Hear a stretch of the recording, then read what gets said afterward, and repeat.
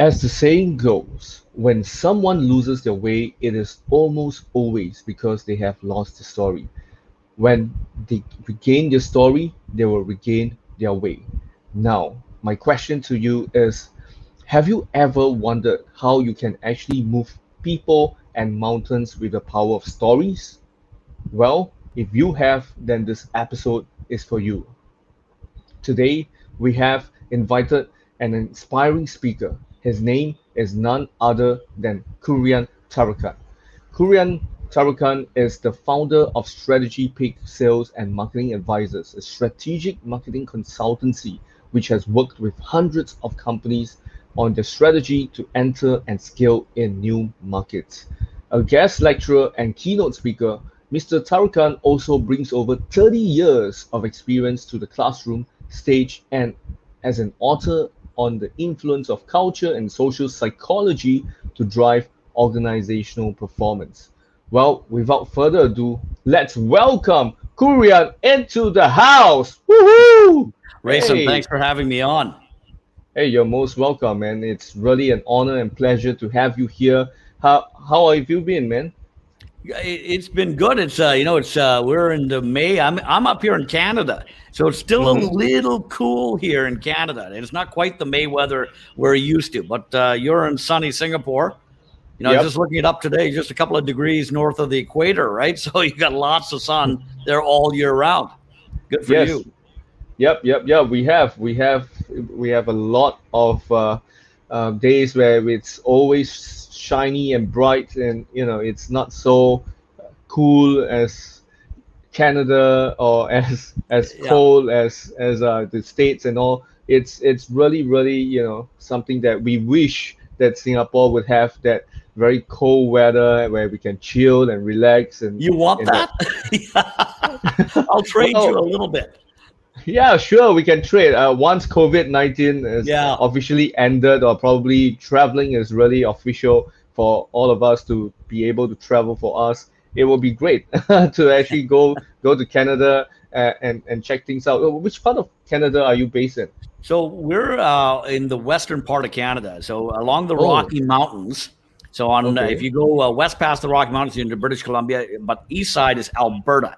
So if you ever follow hockey, I don't know if you Mm-hmm. follow hockey in Singapore, we're the hockey town of Wayne Gretzky, and that's Okay. where Wayne played most of his career. A good chunk of his career was right here in Edmonton. But we're also known for the oil sands. We're major oil deposits north of the city here. So lots of different things. Oh, wow, nice. That's something that I would love to actually go and do a research about, because I'm not a huge fan of hockey. I've not watched Yeah. so much on hockey, but yeah, I do know that when they are really aggressive, they can fight and all this other stuff, um, We especially know. ice Yeah. hockey.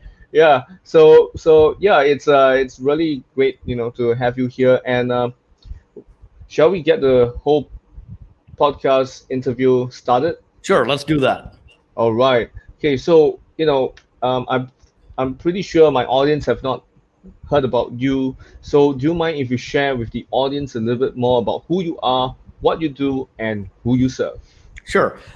So my name is Kurian Tharakan. I'm a sales and marketing strategy consultant here in Edmonton, Alberta, Canada.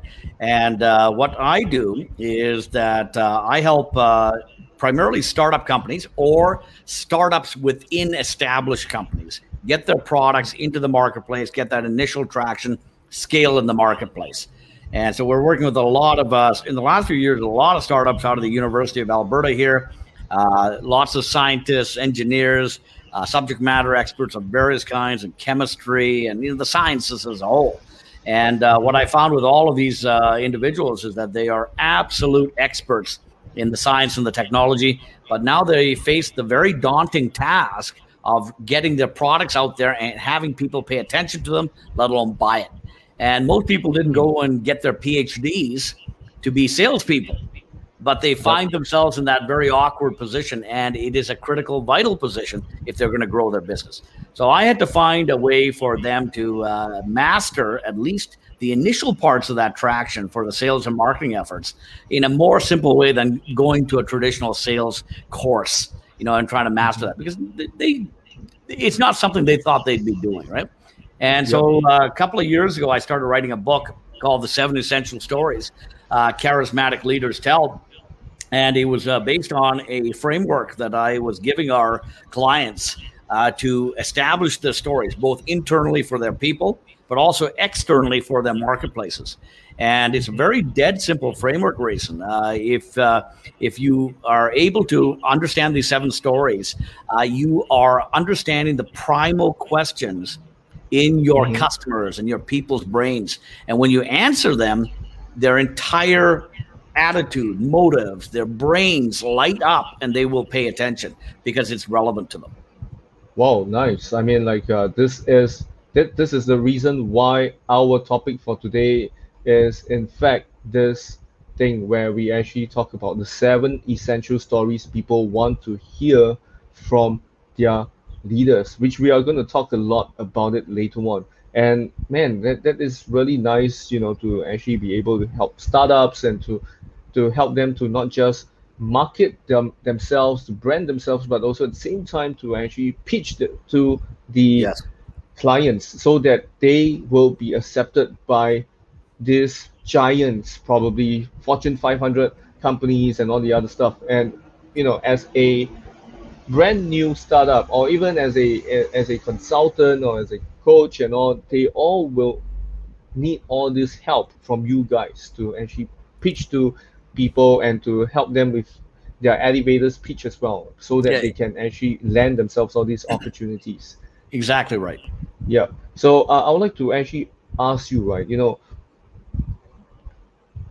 Now you are actually doing this. You are actually a author. You are a speaker. You are a strategist, especially for the startups, right? Um, how did you get to where you are today? Was this something that you've always wanted to do?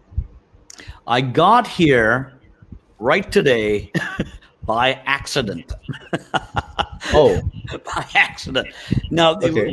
what's funny, Rayson, is that when I was in university, and that was a long time ago, Mm-hmm. and when I was in university, I actually thought I would love to be a strategy consultant. I'd love to be a marketing consultant.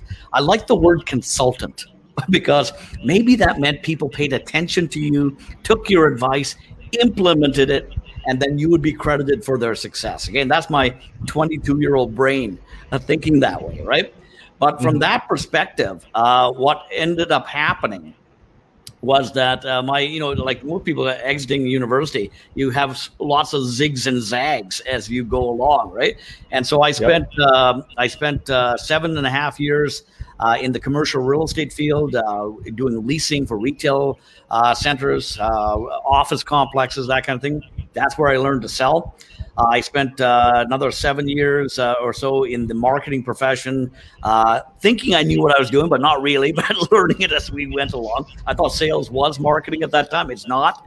I know that now. I didn't know that then. And a lot of my clients don't know the difference either between sales and marketing. Completely different professions. I spent 8 years, and you're quickly adding up what my age is here now. I spent 8 years of my life in the mergers and acquisitions business, buying companies, raising capital, selling companies. And that was probably one of the most profound marketing experiences I've ever had, because I've literally been in hundreds of companies' boardrooms, and I can see what they're doing, what's working, what's not working, and how it shows up on a balance sheet, and how it shows up on an income statement. And at that point in time, all your efforts either prove themselves to be true or they prove themselves to be your demise, right? Yep. So we did all those kind of things. And then eventually I ended up running a sales and marketing team at a enterprise class software company. Our biggest clients were people like Microsoft and Citigroup, but we also had all sorts of, very small 20-bed hospitals and things like that. But Okay. ultimately, all these things, got me to where I am today, because I very much find myself in a position where I'm using all those experiences to help my clients out right now, because they are all very much related to starting in the market, gaining traction in the market, and then growing in that marketplace. Okay. Wow. That's a long It's way. So I eventually became a consultant, but it was such a zigzag plan and path, to get here. It's very odd how life works sometimes. It's never a straight line. I tell that to a lot of the university grads. Don't expect a straight line. It's always a zigzag, and you never know what you're going to end up doing. Yeah, but I totally agree with you, especially like so many successful entrepreneurs, they all started with not knowing what to do. I mean, like for you, Steve Jobs, and so many other people, they thought they would have done something differently, but in the end, they are doing something that they are passionately Yeah. in love with, right? Like especially when you found out that, hey, this is earning me more money. This is getting me more traction. This is giving more value to more people around the community. Man, that is where you actually realize that, hey, this is something that I'm in love doing. I love to see the smiles on my customers' face. I love to see, the results that they're getting and all this other stuff. And I'm pretty sure, the success that you have right now didn't come easy, right? It never does it? And Yeah. so that passion, or that at least that enjoyment of what you're doing, is very much responsible for the outcome, because Mm. there's a lot of wondering whether you're on the right track, or whether it's going to work, or whether you're going to have the money to see it through, all that kind of thing. I'm an angel investor here in the province as well, and I've got my Mhm. hands in a couple of different companies, right? And that Mhm. it's that elusive search for product market fit. That elusive search for product market fit, and that could go on a long time, or you may never find it. But when you find it, then everything comes together. Yep. But in a lot of ways, I don't think I would have the background to coach my clients properly, let alone my investees, without having done all of these little things along the way, because they all come in handy. All those Okay. experiences. Nice. Yeah, I definitely that's really handy for you to influence and to guide your investees and even your mentees or your clients as well. So how long was that process of you going towards achieving this? Like, was it like more than 10 years or so for you to realize that, Well, hey, I want to do this, and then after that you got into this profession, this career that you have right now? so all these varied experiences, I'm not as young as I look, Rayson. That's the problem. When I was in the mergers and acquisitions business, I was in my mid 40s, but I looked like I was in my early 30s. And then I'm convincing Wow. 55-year-old, 65-year-old men and women to sell their businesses, and they're looking at this very young face. And it was a lot younger than what it looks now. Would you trust this guy? This very young-looking man to sell the company for you. But I graduated university. Don't tell anybody. 35 years ago, and so it's 35 years ago, and so you can do the math. Yeah. And so I'm in my mid 50s right now, and this Wow. yeah, it's taken a while to actually gain enough experiences, both good and bad, and you learn as much, Hmm. if not more, from the bad experiences. Right? Losing Yep. money teaches you lessons you'll never forget. Winning money, gaining money, unless it's built on previous lessons, it's tough to repeat it. Yep. You need the variety of these kinds of experiences. But Hmm. ultimately, what I find with all of these different uh, decades that I've gone through and all the companies I've been with, the ultimate thing, and I say this in the book, is that culture is the operating system. So we're always looking Hmm. for the culture of the organization to carry through, even when there's no one there to watch your behavior, guide your behavior, reward your behavior, or punish your behavior. So it's the always Yep. on operating system that guides behavior even when no one is around to watch. And so that Hmm. culture is something that I would never have guessed was so important at the age of 22 when I graduated from university. Hmm. I thought it was all marketing strategy and sales strategy and that kind of stuff. But no, the fundamental foundation of every organization is that culture. You have to deliberately engineer. The book itself, Yep. the front portion of the book, is all about culture. And then the second part of the book is all about the 7 stories you infuse into that culture to make it come alive. Oh, nice. Wow, that is something that we are gonna talk a little bit more on this later on as well, because I know that the questions that I've sent to you, they didn't have so much about the culture aspects, but we are gonna touch base on that Sure. later on as well. And just now you said, losing money and all can be really good learning opportunities and experience for you. So, what challenges have you had to overcome along the way while building your career as such, angel investor and a consultant that you are right now? Sure. I think the primary challenge for anybody and everybody is challenges of self-doubt. I think those are the primary challenges. So they're internal. And, there are still times where I think we're all challenged with this idea of a fraud mentality, an impersonator type of mentality. Do I really know what I'm talking about?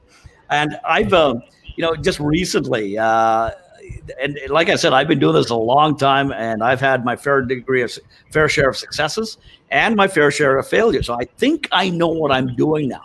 But I recently, and I still learn from other people. That's the one thing that I'm always trying to do. And it's not the big things anymore. It's the nuances. It's the small things, the little tweaks, and those little magic instances of you do it slightly different, and you get a whole different result. We recently engaged another consultant on a hyper specialized sales process. And, this idea of, wow, okay, this guy, and we adopted his sales process for the sale of high ticket online coaching and university courses, right? Online courses. Mm-hmm. Wow. Just absolutely amazing, methodical, scientific process. And it just absolutely lit our sales process internally through the roof. Absolutely lit it up. Now, I know everything that he's doing there. Absolutely everything. I recognize it. But his process, his structure, his methodology, that's what made it come alive. And so even though I recognize it, the nuance is put it into a system. Put it into a system. And this system, it is so refined and so granular that that's why it works. And we're seeing the results from it right now. So what I'm saying is, you asked me what the challenges were. The challenges were, I think, primarily my life is about self-doubt, especially at the beginning. But I'm also, very cognizant now, maybe self-doubt's a good thing, because you're not going to be arrogant enough to think that you know it all. And you are always going to be searching for other people, how they do it. And, maybe you'll try. So we always have a budget in our companies for tests and for experiments, and just to try it. Okay. Wow, nice. And who is this person that you actually look up to? I mean, like the one that you were sharing. That's a secret weapon. That's a secret weapon. Okay. That's a secret weapon, right? But what I'm getting at, I think the primary thing that you want to take away from that is that it's one thing to read a book. It's another thing to take that book's nuances and systems and actually implement that in your organization. And what we've done is that we've absolutely implemented many people's methodology in it. And then it's like an engine. It's like a car engine or of any kind. And you're looking at all the different components and how they work together. Then you can tweak it. But you have to assemble the entire engine first. Then you do the little nuances of tweaks and things like that. And that's been the big revelation, in the last 10 years for sure. In my consulting practice and things like that, is install the system first, then do the tweaking. Okay, I see. Wow, nice. I'm truly, stoked to know who is that person later on. I would, I'm During going our to tell. private chat. During our Yeah, private we'll chat. do a private chat after. I'll give you his name, right? But Yeah, yeah, yeah. he's not inexpensive. But there's many people like him as well, right? It's about finding a Yeah. system for you, though. That's what it's got to Correct. come to. Okay, good. Okay. Nice, nice, nice. Good, good, good. So, as we all know, like, none of us can actually achieve success without some help along the way, right? So, was Sure. there a particular person who you feel actually gave you the most help or encouragement to be who you are today? Well, I think if I take a look back on that 45 years now, prior, right? There have been more than one teacher in high school and even junior high, elementary that saw something in me, and you're going to find that there are those kind of people for you as well. Everybody has them, and they recognize something in you that makes that they find stands out. And here's a real silly one, right? In grade 6, someone told me I was a great salesperson. Grade 6, right? But in grade 3, I was told I was a great storyteller.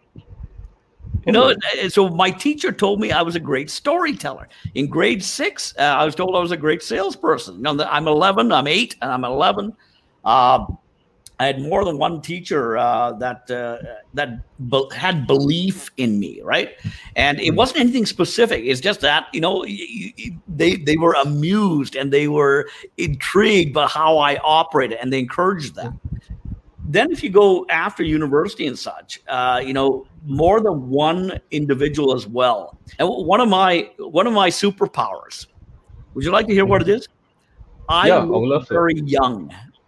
So I had more than one older fellow take a very paternal interest in me, and they treated me, very, very son-like, and made sure that I was given opportunities and I was given learning, and they took care of me in those early years. And what I always said to the organizations I was with is, this is like a lion pride.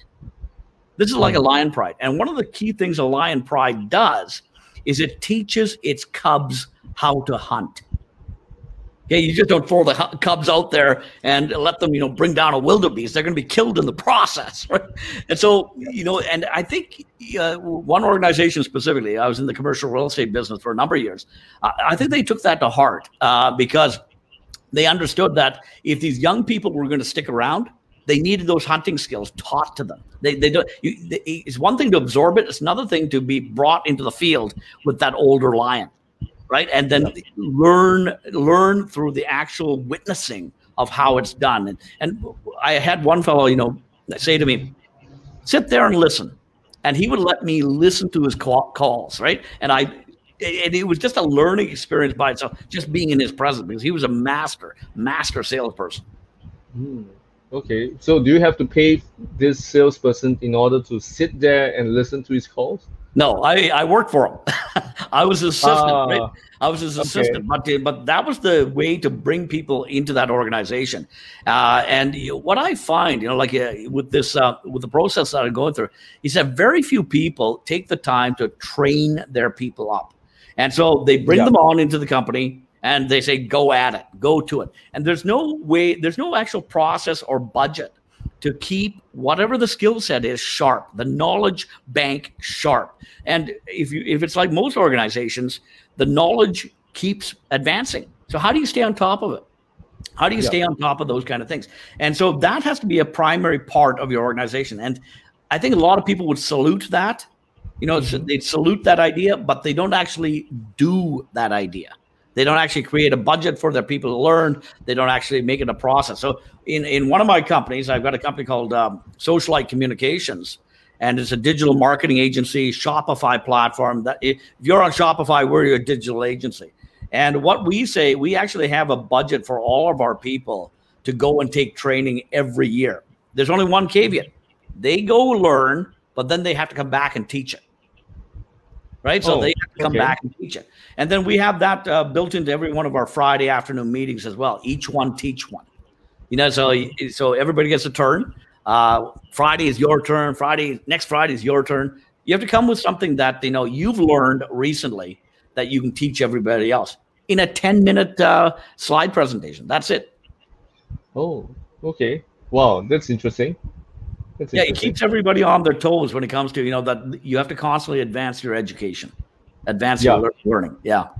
Yeah, I agree. I mean, like knowledge is always advancing, so you need to learn, need to know because back in the 80s, there's no such thing as Apple or Google. Well, probably it's in a ideation stage, but it's not really out there yet. But then, Apple was 1976, maybe a little earlier, 75, oh, maybe, right? okay, yeah, Right. yeah, yeah. And Okay, right. But okay, yeah, yeah, correct. 83, 84 was the Macintosh. Mac, I yep, used to, the correct. only reason I know that, Racing, is because I used to sell them on the floor of Oh, computer land. Right, when I was in university, I used to sell computers. I love that industry. So mm-hmm. fast paced and so much technology, so much advancement, right? So yeah, Yep, back in the 80s, there were those kind of things. But for the most part, the big things, the iPhone certainly wasn't around, yep, right? But the correct. Macintosh was, and that was part of the genesis of the family of Apple products that eventually got to things like iTunes, iPods, iPads, those kinds of things. Yep. Okay. Well, my bad. I got the timeline a bit wrong over there. I'm But a couple of years older than you. I remember it. That's the difference. yeah, yeah. Later on, you're gonna share with us how you actually kept yourself look so young, man. Yeah. Well, is somebody asking that? It's oil of Olay. That's what we use up here. So it's a Oh, skin moisturizer. okay, okay. I thought you did some Botox or something. No, No, yeah, I'm just well, you know kidding. what? Yeah, I wouldn't look nearly as what is it young here. I'd be a little bit more in a plastique, I think. Yeah, true, true, true. All right. So now we're gonna go into a time machine, all right? And Okay, we're gonna go back in time where you're gonna talk to the 18-year-old Kurian, okay, right? So if you could actually turn back the time and talk to him, what would you tell him? okay. There's without revealing what the stock market price is going to be in the year 2020, things like that. What would be a philosophical piece of advice I would give my 18-year-old self, right? And Yep. I come up with this on a regular basis when I speak to university grad classes, right? And here's my piece of advice to my 18-year-old self: everything is going to be okay. Everything's going to be okay. And what I find a lot of young people, including myself, young people today and myself all those years back, is we struggle with, where is that perfect calculated step? And where is, and how am I going to have a strategy for doing this and building wealth and climbing career and corporate ladders, all that kind of thing, right? And my ultimate realization is there is no strategy. A lot of it is luck. A lot of it is luck. Now, don't get me wrong. You still need to be smart. You still need to have intelligence in the sense of being wise in the process. And being smart and being a wise decision maker are not the same thing, right? Yep. They're not the Yep. same thing. And so you gotta have all these kind of things. But from my perspective, those are table stakes. Those are things that you have to show up with just to play at the table. Okay. What it really is about having character traits like resilience and grit and persistence and Yep. just the ability to adapt to what life throws at you, because nothing of what I've done and nothing of what anybody has done, at my age, has been around 20, 30, 40 years, whatever it is.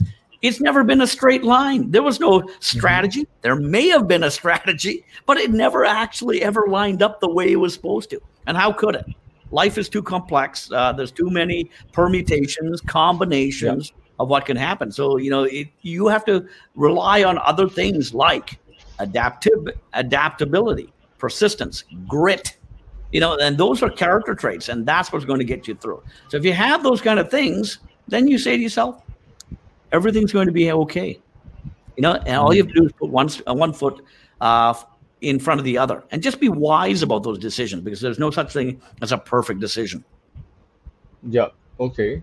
Okay. Yeah. True. There's always never a day where you have the perfect decision ever because I mean, when will it ever be a perfect day or perfect decision for you. Probably that's when you're really, really lucky, right? You Right. get one thing, and then another thing, and then another thing, and then another thing. You just keep, getting it one shot at just one day, probably, or probably one fine day, 2 3 days down the road, you get Yeah. it right. But then after that, it subsides again. You get stagnant, and then you go down again, and then you got upset and all. Yeah. And man, that's really, really true. There's never a time where you're gonna have a perfect, but it's always a wise decision. Yeah.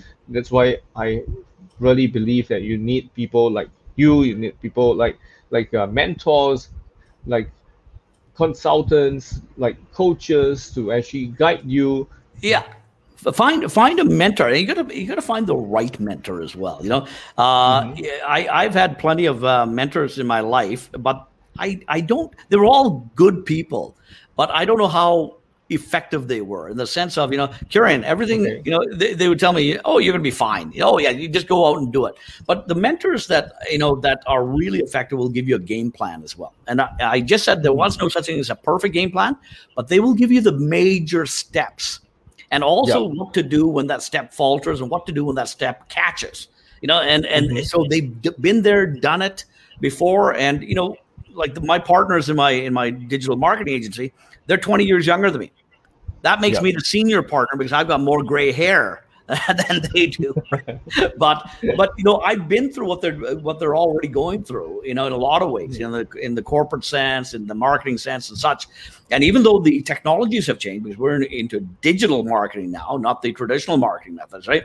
There's a lot of Yep. things that how to deal with clients, how to what is it, manage campaigns and those kinds of things that will always be timeless. And so the big plan is there, but you have to be very flexible and adaptable on the small plan. Here's another thing Yeah. that you'll recognize, Rayson.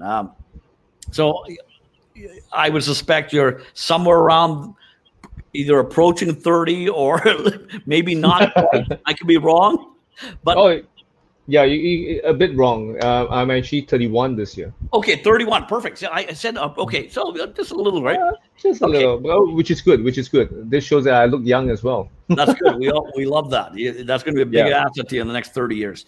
So here's what I'm going to say to you: if you look back on your life, the vast majority of what has been good in your life, what you count as assets, what you have counted as great events happening, have fallen in your lap. The majority of that has fallen in your lap. You didn't plan for it. It wasn't a strategy. There wasn't Yeah. a tactical execution, but you were there to receive it at the time, Hmm. right? Yeah. And so that's part of what this entire thing is about, in the sense of being adaptable, flexible, persistent, and being ready to receive when that bounty of opportunity comes your way. Yeah. That's why, like what Dalton is actually saying, we are young and dangerous, right? And when we are young and dangerous in the sense where we get a lot of this bounty of opportunities just coming our way, not because we look young, but Yeah, because we are, but we are actually blessed to have all this somehow just mysteriously, miraculously dropping onto our laps, all these opportunities, like how you actually got your opportunity and how I got my opportunities as sure. well. Yeah, and that's why it's really, really important, to have those characteristic traits that you actually mentioned earlier, like, being, I would say, having that grit, being adaptive, having that adaptability mindset, being able to adapt with whatever that's happening around you, and you are able to go and ace that and overcome that obstacle that you're having. Man, that is really something that we need, especially in this day and age where COVID-19 is striking us all very pretty badly, and also at the same time all this other uh, probably like political stuff that's happening in other countries as well, that will affect a lot of other people, and even the stocks markets will be affected and all this other stuff. And of course, this is something that a lot of us will want to actually be telling ourselves, and that is everything will be all right after Everything. Yeah. all these things ends. Like all these things have happened before, like bird flu and all the other viruses and all. Man, all of this has happened, and yet we all overcame it. Of course, there are many people who passed on because of the illness or because of Sure. the virus and all this other stuff or the war and all this other stuff. But then they are we are still those that are surviving and still thriving are still around, and we are Yeah. still continuously producing results and results after results and miracles after miracles and after miracles, right? So that's why it's really important for us to go and you know, learn how to be adaptive. Being adaptable, right? Yeah, you Yeah, got to being be. adaptable. I never understood what the word fearless in this sense meant, and Oh, because fear can be a very healthy emotion. It'll yep. keep you out of danger. But there's two types of fear. The very first kind of fear is real fear, and that's when the tiger is in front of you, threatening to eat you. Yeah, it's probably best to run. But the Yep. vast majority of us live in projected fear. What if? What if? What if? And what if that happened? What if that happened? It's projected. It's not real, but Mm-hmm. it is something that your mind is making up. And that's often what prevents you from stepping forward. So you have to be Mm-hmm. fearless in the sense of only responding to real fear, right? And yeah, these are all things that might happen, but you don't have to wallow in the emotions of fear. You just simply have to account for them in the plan that you have, right? But take the Yep. step forward. Take the step forward. Yes, I agree. I agree. And let me ask you, right? And in terms of this, so for example, imagine a young chap, all right? He is actually wanting to pursue a career like yours. So, what advice would you give this person? So he wants to become a marketing consultant. Yep. Okay. Well, the first thing you got to do is you have to turn 55. That's the first. Wow, that's And very in long. a lot of ways, I'm only half joking, but Yeah.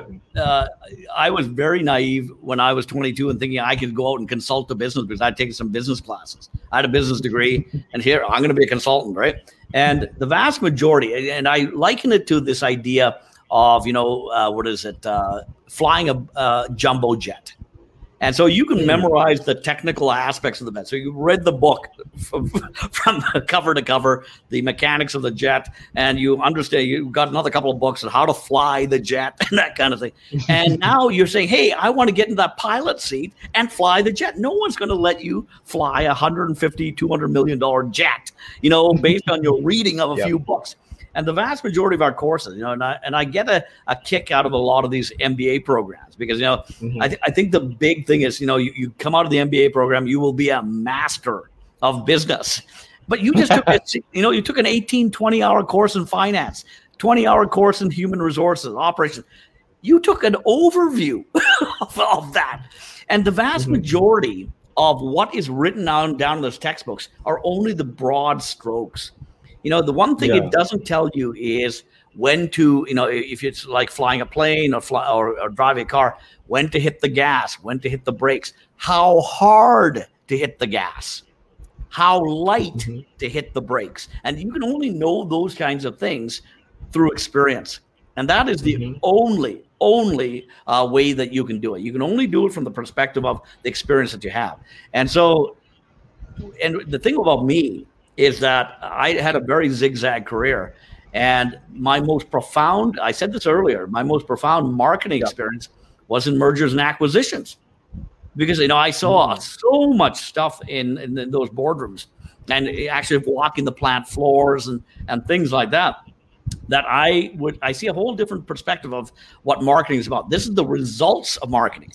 This is how Yep. you create the products that marketing is going to deliver to the consumer or the business, and such. And it's a completely different perspective. I wouldn't have had that unless I Hmm. got out of the marketing business. But now I'm back in the marketing business, consulting on these kind of things. Yep, I agree. Wow, thanks so much for all this knowledge, right? And like what Hisham has actually mentioned, wow, good coverage and knowledge from Kurian. And man, that is just the tip of the iceberg because we are going deeper and deeper right now, right? So now let's shift to the core focus of our interview. And for those of you who are tuning in right now live on Facebook and LinkedIn. Welcome to the show. And this is the marketing consultant, author of his amazing book called The Seven Stories, The seven the essential stories. seven essential stories, right? People that people would want to listen from That the leaders. charismatic leaders tell. That charismatic little There we tell. go. Oh, Seven my bad. essential I stories. got it Charismatic got leaders it tell. mixed No up. problem. You're working all the machinery in your studio, so no problem Yeah, whatsoever. correct. Okay, so for those of you who are tuning in, welcome. Okay, I get to see Andrew, Dalton, Hisham, and even George, Sean, Roshan. Thank you so much for tuning in. Okay, so now we're gonna go into the core focus of the interview, and that is this. You know, when I emailed you and actually asked you about the team that we're going to look into, right? It's not actually not the first few questions that we had. It's actually this very important one, and that is, I'm really curious. What's the number one reason companies, organizations, and movements fail? Rayson, the number one reason companies, people, products, organizations, and movements fail is that their stories fail. When the stories fail, their products will eventually fail. The very first Okay. thing and so when their stories thrive, their businesses thrive, their movements move forward, their organizations become alive. And so the story is the very first thing that anybody buys from you. So you have the big idea, then you have Mm-hmm. some key messages around it, and then the overall narrative. Okay, and there's Yep. seven key narratives they have to tell. But it's the big idea that you're buying within that story. That's the very first thing that people tweak into. And Mm-hmm. when they get that, then everything comes alive. Now, if you were in the 1840s, 1850s, 1860s, you would be a big believer in whale oil. Okay. Oil, and so whaling was a Yeah. major industry worldwide at that time. Whale oil was a major commodity at that Yeah. time, and you would lit all sorts of lamps, right? But that was sort of, put to the wayside with the advent of the electric light bulb. Mm-hmm. And from the electric light bulb, it kept going. We have fluorescence, now we have LEDs, we have all sorts of things. No one wants to buy whale oil anymore. Why is that? Why is that? Back in the 1820s, 1830s, there were electric cars. Did you know that? Electric cars, and there were steam No. engine cars. Yeah, steam engine cars. And by the 1870s, 1880s, the Germans were well ahead of everybody else. So you had people like Willem Maybach, and you had Gottlieb Daimler and Carl Benz, and they were all making their own versions of the automobile. Now those cars were all powered by gasoline. So there's this race now between steam-powered cars and electric-powered cars with a lead battery and with gasoline-powered cars. And this kept going, and only the rich could afford these cars at the time, right? But eventually, whatever happened, by the early 1900s, Henry Ford brought the car price way down. I think, by the time the last Model T came off the marketplace, you could buy for $300, $400, something like that. Now, here's what happened. Here's the big thing that happened. Why don't we have electric cars today?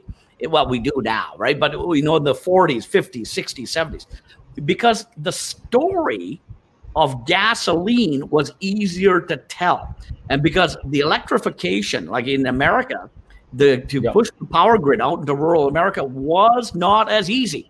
That's the key message. Was not as easy as pushing gasoline stations. So the gasoline stations, were much more available. And you needed energy to put into the car. It doesn't matter if it's electric or gasoline, but gasoline is more available. That's why the gasoline engine, amongst a whole bunch of other reasons. That's only one reason, right? It's also the amount of potential energy contained in the same density of gas. There's a lot of things like that, but it's the big idea, because before there can be service stations, someone's got to say that this is the story that's going to take off. And that's what attracts the investment capital. And that's what gets the factories built and the production facilities, the refineries, all that kinds of things. And that's what allowed the automobile in the gasoline form to take off. Oh, Okay, this is interesting. Okay. Oh, now I know. So Yeah, and we're seeing the reversal of that now, right? You're saying yeah. gas is bad. You have all these greenhouse gases, carbon monoxide pollution, and all this kind of stuff. We got to Mhm. get to something more clean, and now we're going back the other way to electric. But the electric problem still hasn't gone away because you still need all these charging stations. That's what they're trying to Yeah. build out now, right? Yeah, Yes. including the one in your home. But one of the problems with the one in your home is that the average grid for a neighborhood cannot support every house having its own electric vehicle charging at night. Yeah, I can You ever imagine figure that one every. out yet? Yeah, I can imagine all the whole place is all blacked out because of this, right? It sucks Exactly out right. so much of the energy, the electricity from them. And man, wow. Okay, so now Right. now I So, know. so, so organizations, products, companies, movements thrive and fail when their stories thrive and fail.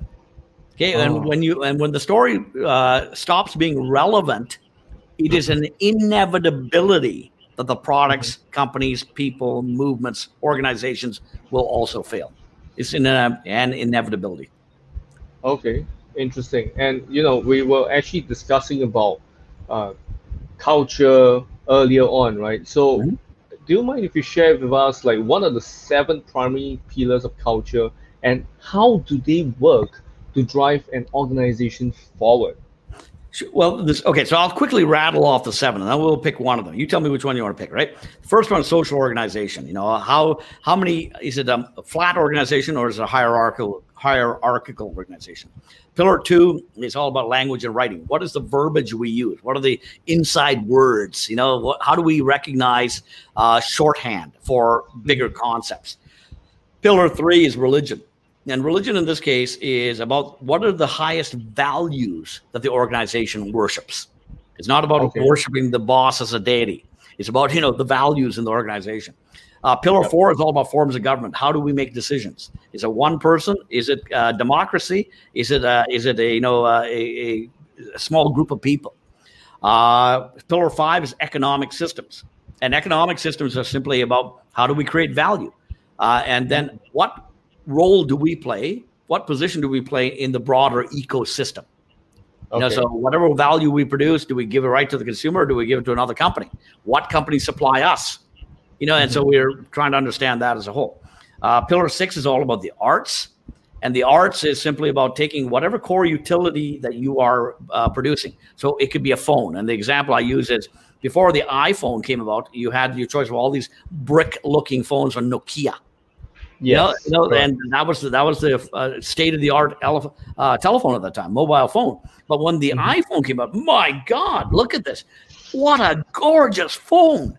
It was Yep. sleek and aesthetic, and not only in the design of the hardware, but also in the way the software worked. It was beautiful. So you've taken the Yes. core utility and raised it to the level of an art.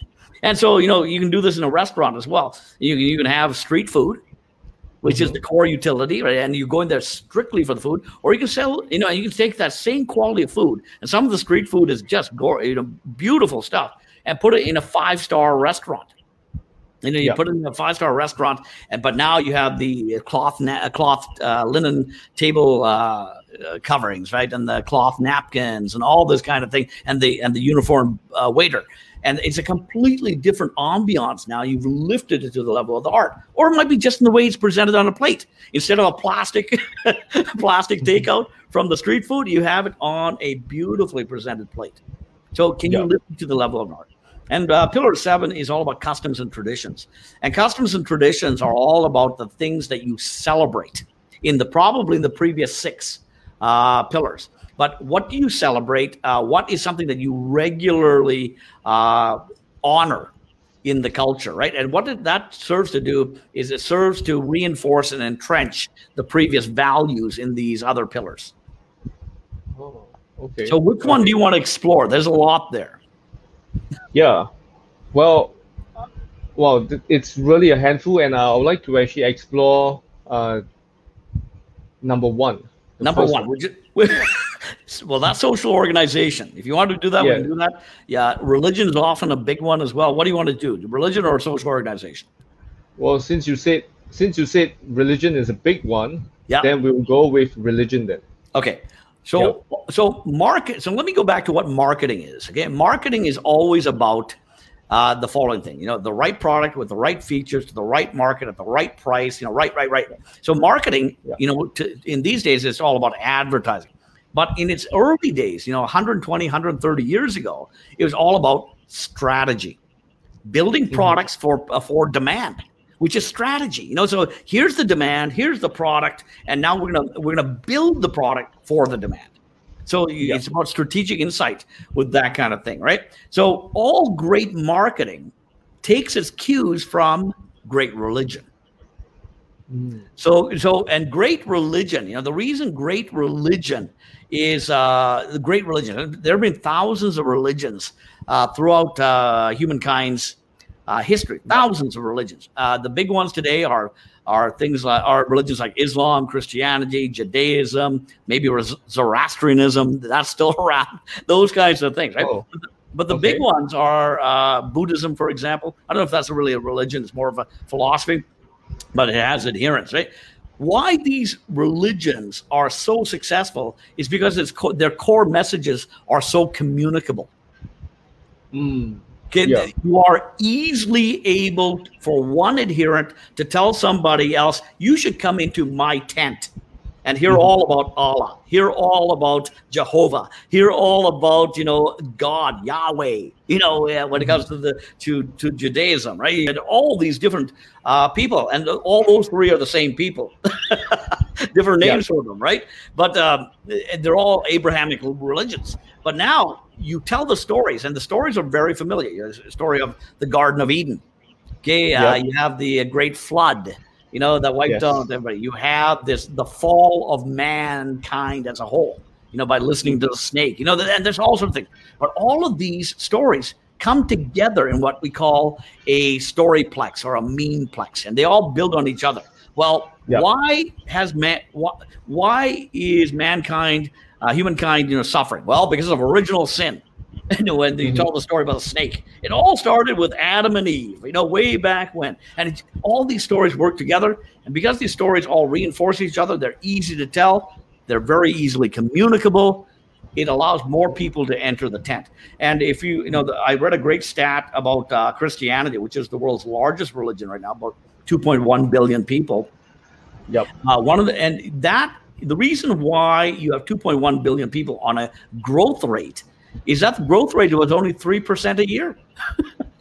But 3% a year compounded over 2,020 years, gets you from this very small group of basically what a lot of people thought were crazy people, right? But you have this initial spawn of Christianity, and it becomes this major, major religion over that 2,000 years. Right. So it's all about this understanding of, the stories, but the stories all back one basic thing, and that are the values of the organization. What are the highest values? And in all these religions, the highest value is love. Yeah. In all these religions, the highest value is love, right? And everything spawns from that. And the other thing you'll find is that almost every religion has a version of the golden rule: do unto others as you would have them do unto you. And even if you go back to ancient Egypt, they have a version of that. It's not a perfect version of that, but it is a version of that, right? And so the reason these stories thrive is because the values are universal.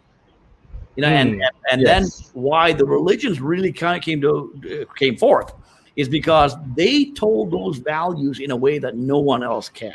And I don't want to get into the spiritual sense of it, whose God is better or whatever. I don't, that's not the purpose of this. Is to understand the mechanism of propagating the message.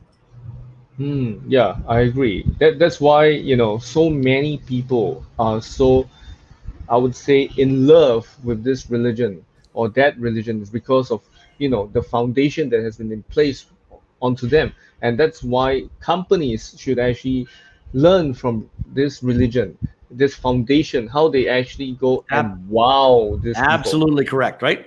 And so what I often tell people, what I tell our clients to do is they should create their own sacred texts.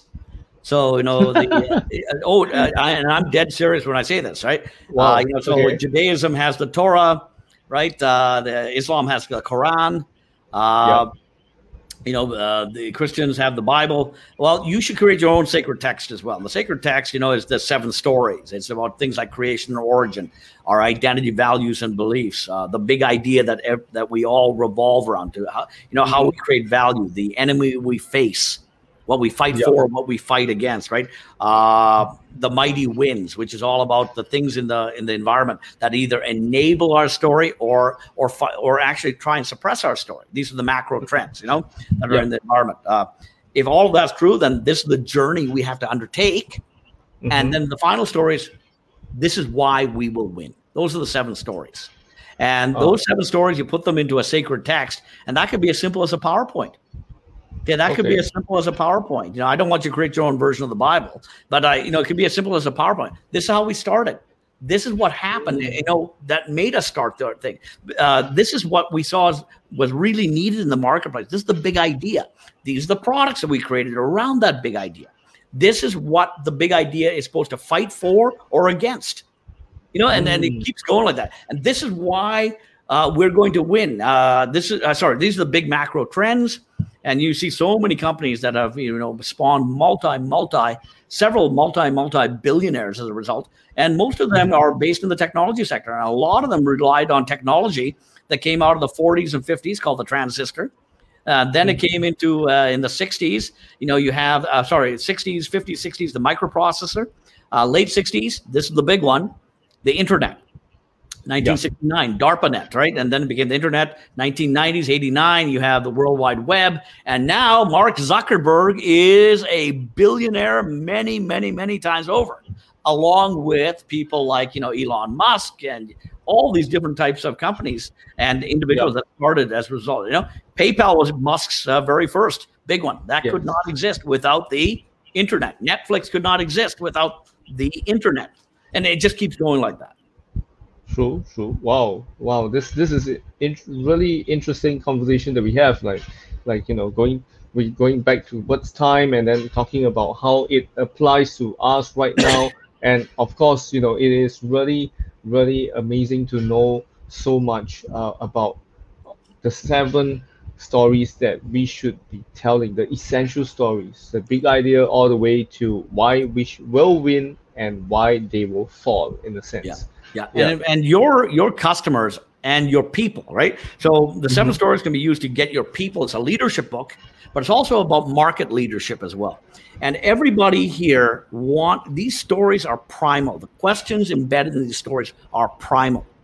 That's, and that's why religions are successful, is because they answer primal questions.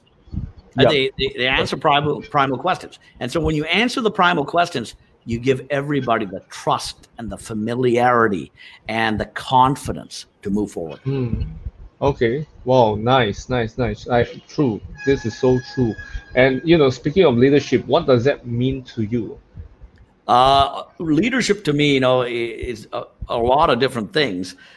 In one sense, it's about providing safety as much as you can provide safety to your people. So on a battlefield, people might get killed, but that doesn't mean you have to take unnecessary risks. So you have safety baked into the way you deploy your troops on the battlefield, right? But safety can be as simple as the boss is not going to bite your head off if you tell them that, you're not going to make your sales numbers this month. So you have psychological safety.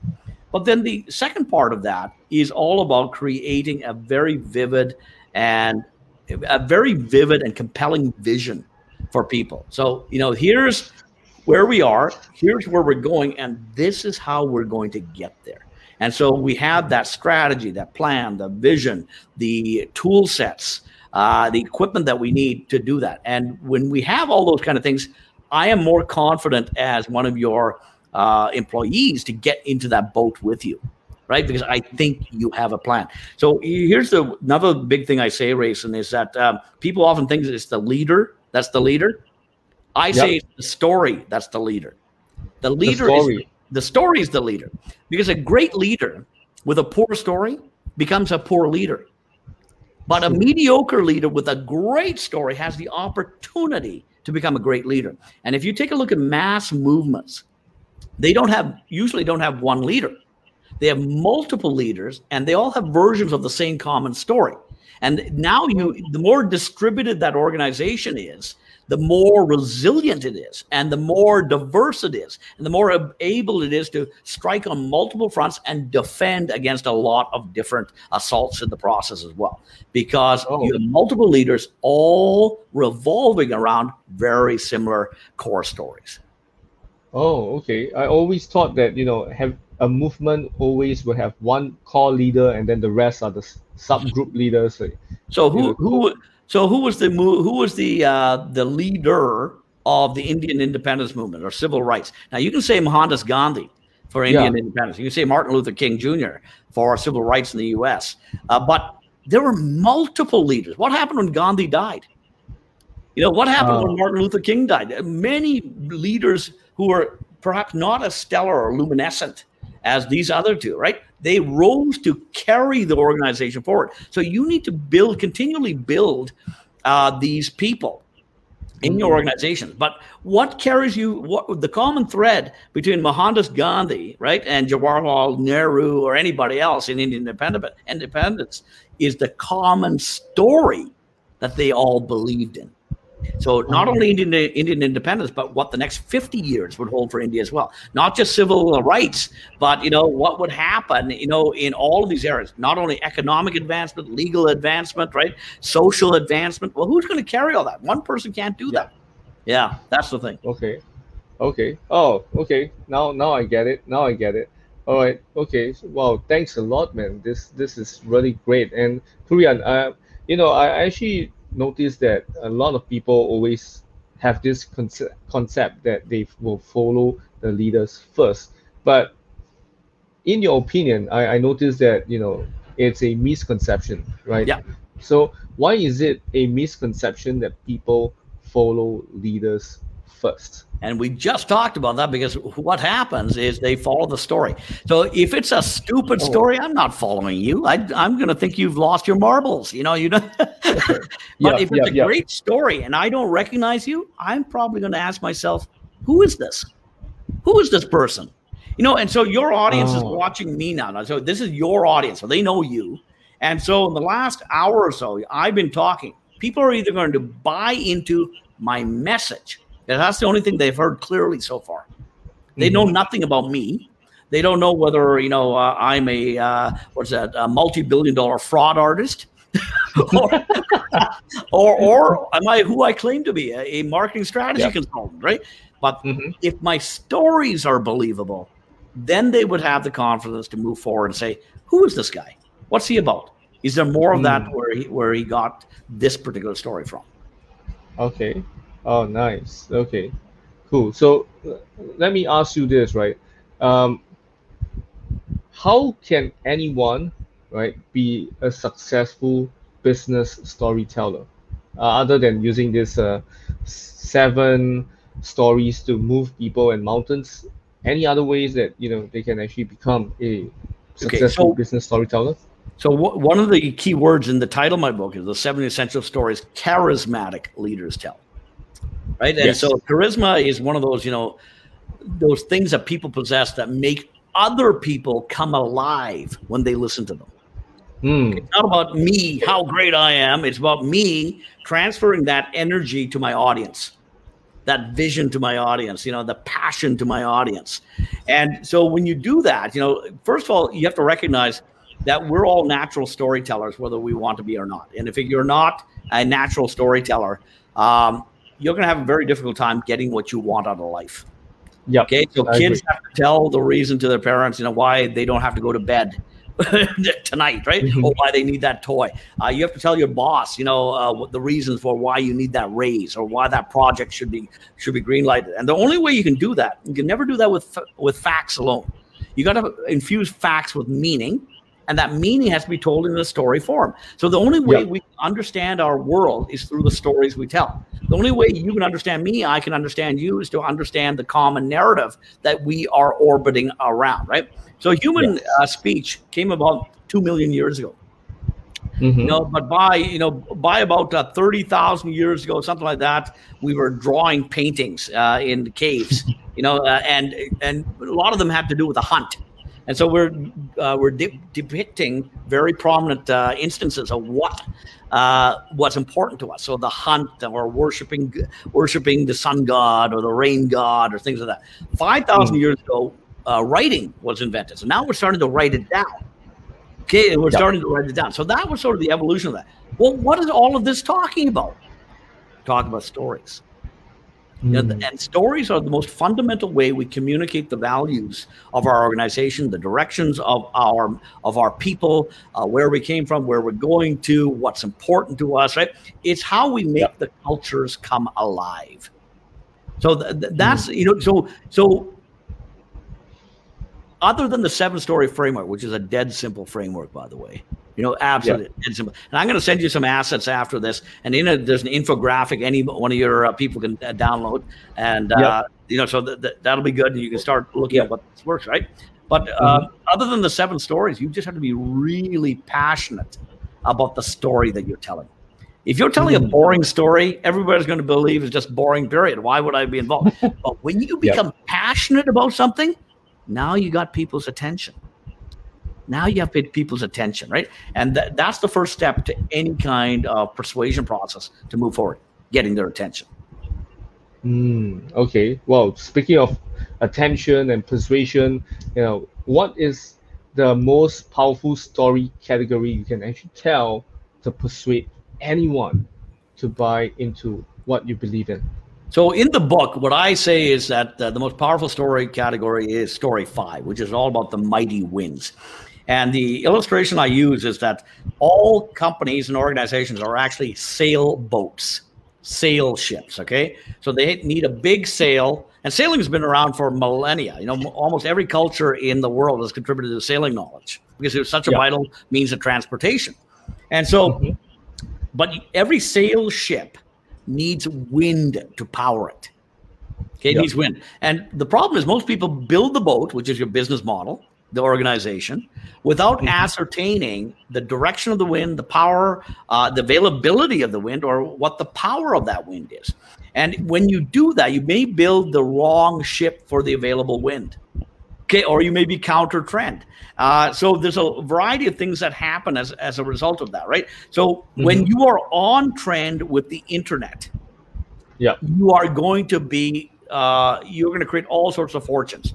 eBay, Netflix, Facebook, right? And all sorts of people got rich in the process. Lots of people are on it, on social media on a regular basis, on a daily basis. Now, it also destroys, so it creates tidal waves of opportunity and tsunamis of destruction in the process.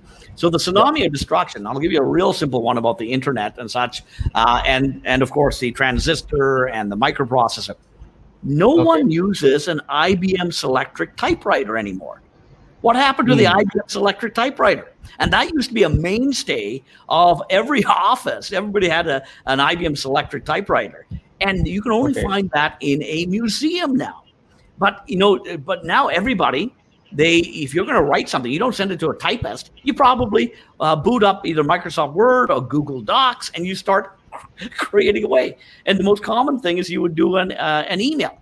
Before, you'd get your secretary you dictate something to your secretary, and she'd type it up for you, and you would sign it. But now, bang, it's out the door. And all of those kind of things are a result of the macro trend of technology and the sub-trends of microprocessor and internet. Okay. Wow.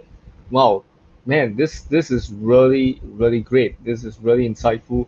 Thank you so much for all this great, amazing facts, figures, stories, and information for all of us, right? We are really, really grateful for it. And as we are actually coming to the end of the podcast, I have one last question for you. And this question is very simple. If today is your last day on earth, what would you say to the audience that's listening or watching you right now? It's been fun. It's the big thing I've learned in the last 10 years, and certainly not in the previous 30 prior to that, right, is that you just have to enjoy each day as it goes by, right? You can't worry about tomorrow. You can't worry about yesterday, but you got to have find meaning, purpose, and joy in this moment. And because that's the only thing you have. That's the absolute only thing you have. So if you can say that, that was fun, that was enjoyable, I did some cool things, right? And, let's try that again. Okay, cool. Well, I mean, like, other than having that, I also believe that the one that you mentioned way back, way earlier on in the podcast itself is everything will be fine. Everything's going to be fine. Yeah, everything's gonna be fine. Plus this, wow, that's fun. And man, we're gonna enjoy the hell out of a life, and the ride will be very interesting It'll be an rather interesting than ride. It's the old Chinese very action, dull. right? Old Chinese action. May you live in interesting times. Yes, Yeah. yes. Wow, nice, nice, nice. Wow, it's really a great honor and pleasure to have you on my podcast. Really appreciate it. So, where can my listeners connect with you online then? Sure. If and I'm going to send you a whole bunch of material for your show, Rayson, for the show notes.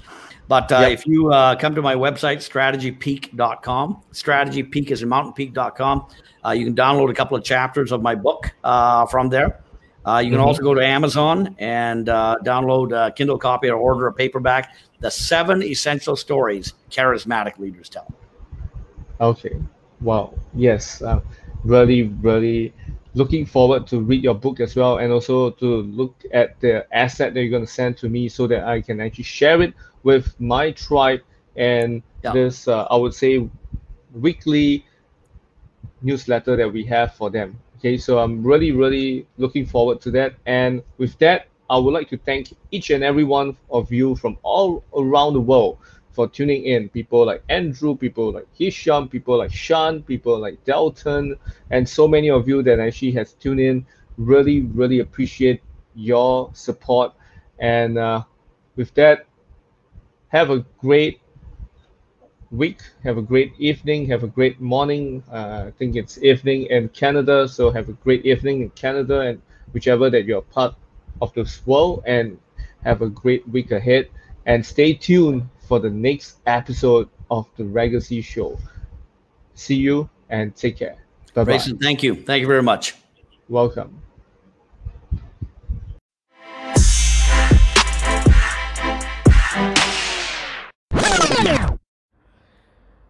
Thank you everyone for listening to another episode of the Legacy Show. I hope it has enlightened you. I hope it has brought you to an epiphany where you realize that this is where you want to go and this is what you want to do. So I hope you will continue to support and also at the same time like, comment and share this episode out to your people, to your family, your friends, and not forgetting that we have just created a Telegram group. It's called the Legacy Show Family, so you can go and check it out and let us know how you find this group is serving you. Alright, so with that, I would like to thank you once again. See you and stay tuned for another episode of the Legacy Show.